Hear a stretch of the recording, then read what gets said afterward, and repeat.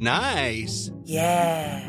What you're hearing are the sounds of people everywhere putting on Bombas socks, underwear, and T-shirts made from absurdly soft materials that feel like plush clouds. Yeah, that plush. And the best part? For every item you purchase, Bombas donates another to someone facing homelessness. Bombas. Big comfort for everyone. Go to bombas.com/ACAST and use code ACAST for 20% off your first purchase. That's bombas.com/ACAST. Code ACAST. This Mother's Day, celebrate the extraordinary women in your life with a heartfelt gift from Blue Nile. Whether it's for your mom, a mother figure, or yourself as a mom, find that perfect piece to express your love and appreciation. Explore Blue Nile's exquisite pearls and mesmerizing gemstones that she's sure to love. Enjoy fast shipping options like guaranteed free shipping and returns. Make this Mother's Day unforgettable with a piece from Blue Nile. Right now, get up to 50% off at BlueNile.com. That's BlueNile.com. Welcome to the History Today podcast, produced by Britain's leading serious history magazine. The State of Myanmar. Myanmar's colonial legacy includes racial hierarchies and authoritarian government. In the new nation-state, not everyone is welcome. An article from our May issue. By Ewan Cameron. Read by Greg Johnson. In late 2019, Myanmar was summoned to the International Court of Justice in The Hague. A delegation led by Nobel Peace Prize winner Aung San Suu Kyi attended the hearing in order to defend the state against charges of genocide against the country's Rohingya minority. The International Court of Justice has no powers of arrest, but in January the court ruled that Myanmar must take steps to protect the Rohingya. The charges came about following the ongoing situation in Rakhine State on the country's western coast. In August 2017, amid an increasingly state-led crackdown, a militant group called the Arakan Rohingya Salvation Army launched an attack on a security post in Rakhine. In response, the Tatmadaw, Myanmar's military, launched what they called clearance operations, but what others called ethnic cleansing.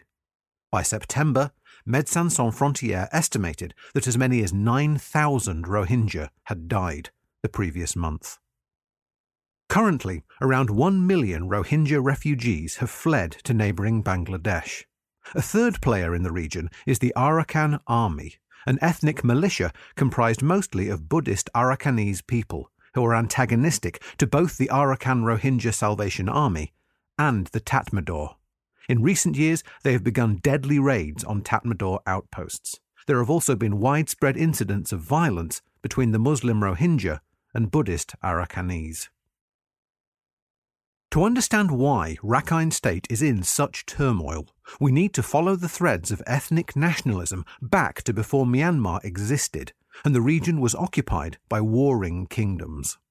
One of these kingdoms was Arakan, a sovereign entity on the eastern coast of the Bay of Bengal, which claimed a heritage going back to the time of the Buddha. By the 16th century, it had become an important regional hub, with Arab, Portuguese and Dutch sailors arriving on the coast to trade, among other things, slaves. Portuguese pirates even ended up becoming mercenaries for the Arakan kings, Min Bin, 1531-54, and Min Yazagyi, 1593-1612, and assisted in fending off invading Burmese armies from the interior.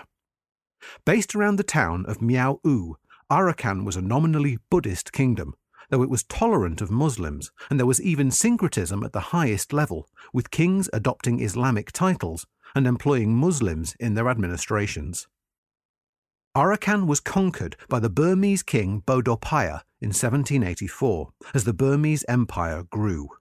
As well as dismantling the kingdom, Bodopaya captured the much-coveted Mahamuni image, a 6-ton figure of Buddha that legend says was sculpted from a first-hand encounter.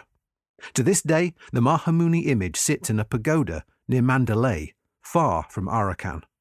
For modern Arakans, the memory of the deposed kingdom is a point of grievance and is invoked by the Arakan army to help their local recruitment.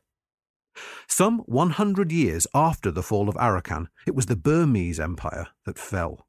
The First and Second Anglo-Burmese Wars in 1824 and 1852 had already annexed Lower Burma and Arakan, but the decisive blow to Burmese sovereignty came in 1885. The British sailed up the Irrawaddy River on steamships to the royal capital of Mandalay and sacked the palace. King Tibor was sent to India in permanent exile, and virtually the entire system of Burmese governance was dismantled, from the nobility to hereditary township posts. The colonial state was also a surveillance state, and British censuses demanded detailed information of individuals. In this way, Western thinking about race was imported into Burma. Ethnic self-identification in Southeast Asia was never as rigidly defined as the categories that the colonial authorities attempted to put people into. For instance, some people might identify as Shan in one context and Kachin in another. In developing taxonomies of people, it was also easy to overwrite major differences in the languages or religions of those supposedly belonging to the same group. Burma was the eastern frontier of British India, and many Indians were encouraged to settle in urban centres, such as Rangoon, now Yangon, where they were above the local Burmese in the colonial hierarchy. British civil servant J.S. Furnival called cosmopolitan Rangoon the plural society. This was not multiculturalism in today's meaning of the term, though, but a rigidly organised division of labour along racial lines, a microcosm of colonial capitalism. When independence came in 1947, the Burmese inherited a military state, and the legacy of authoritarianism has persisted.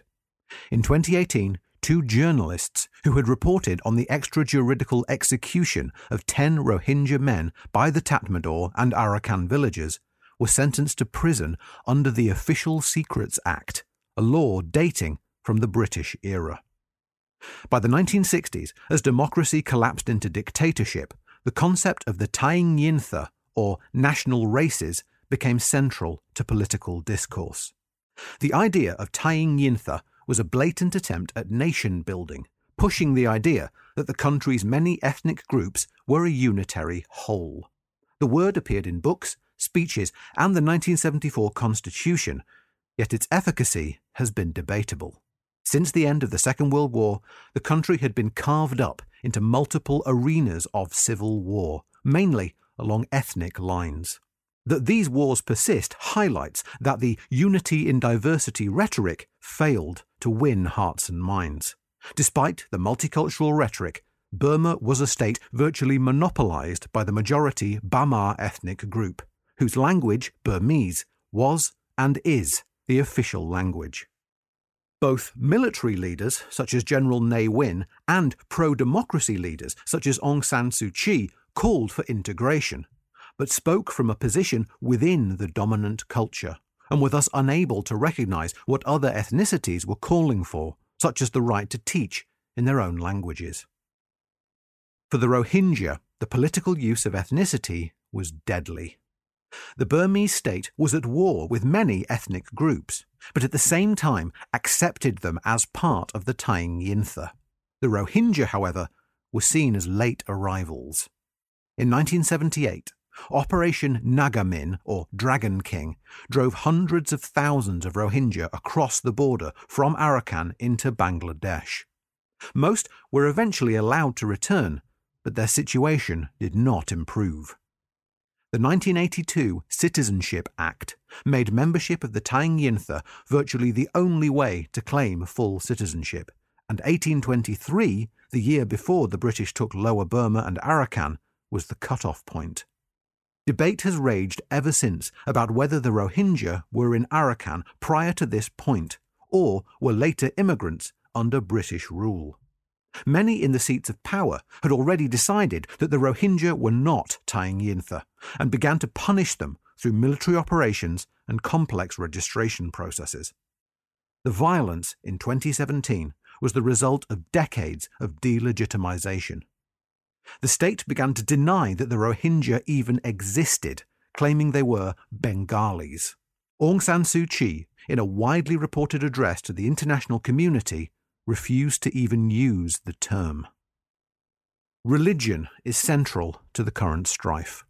The Buddhist Sangha was one of the few Burmese cultural institutions that managed to survive colonialism and thus became an incredibly important part of Burmese identity during the nation-building phase, to the detriment of the country's other religions. Buddhism has been the hinge between the Arakan and Burmese in their united antagonism towards the Rohingya. While the authorities have claimed that army operations are not anti-Islamic, the current violence has occurred amid a wave of ethno-nationalist preaching by high-profile monks. Since 2012, violence against non-Rohingya Muslims has flared up, not just in Arakan, but in interior cities such as Mandalay, Meiktila, and Bargo. It is impossible to say how things might have been different if British rule had not stretched this far east. Perhaps Myanmar would not exist at all, for the Bamar inherited a state whose borders had been drawn by the British. Humiliated under colonial racism and authoritarianism, the Bamar majority built a nationalism that was based on the Burmese language and Buddhism, combined with an authoritarian state apparatus inherited from the British. The results have been tragic. Buy a copy of the May issue of History Today from our website or read it via the History Today app, available on Google Play and the App Store.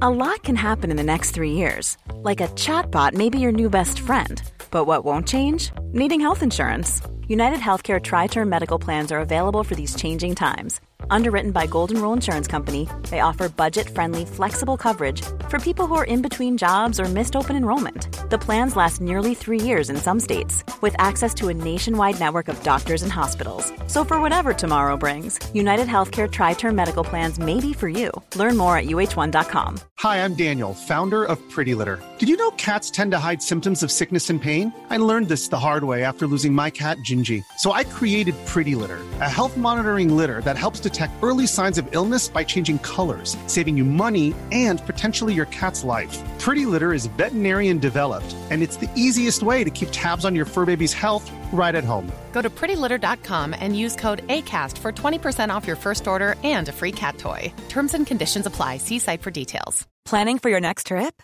Elevate your travel style with Quince. Quince has all the jet-setting essentials you'll want for your next getaway, like European linen, premium luggage options, buttery soft Italian leather bags, and so much more. And is all priced at 50 to 80% less than similar brands. Plus, Quince only works with factories that use safe and ethical manufacturing practices. Pack your bags with high-quality essentials you'll be wearing for vacations to come with Quince. Go to quince.com/pack for free shipping and 365-day returns.